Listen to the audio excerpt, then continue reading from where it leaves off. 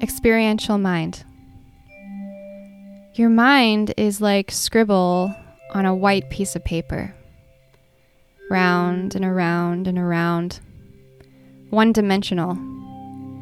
Keeping you trapped in a scribble prison. Paralyzed by overanalyzing, fear, confusion, anxiety. The thinking mind keeps you separate and fragmented. Stop trying to get your answers from the scribbles.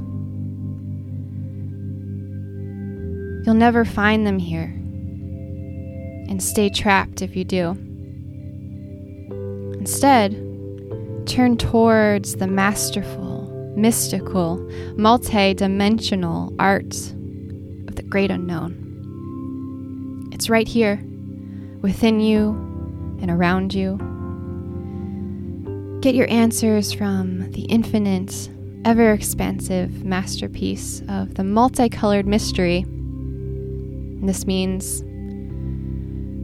through new corrective experiences that prove your old trauma wrong, through taking action, through grieving what happened to you and what didn't happen to you, through magic, through synchronicity, through feeling, through your body, through the chaos, through the intensity, through the mundane, through the softness, through the humor, through imagery and symbols, through creativity, through the journey, through connection, through opening and turning towards your fear, through the unfolding, through patience, through acceptance, through surrender, through the expansive great unknown.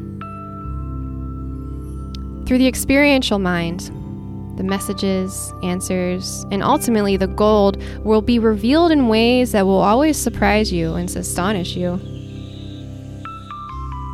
You will feel the difference viscerally in your bones. Ways that make the thinking mind solutions laughable and incredibly minuscule. Can you trust? Can you open? Can you let things unfold? Call in your mentor to seek guidance and to help guide you to your truth. You can't do it alone. It's terrifying venturing out into unmapped territory by yourself, especially when you've been trying to protect yourself from uncertainty, from feeling and opening, from connecting and experiencing.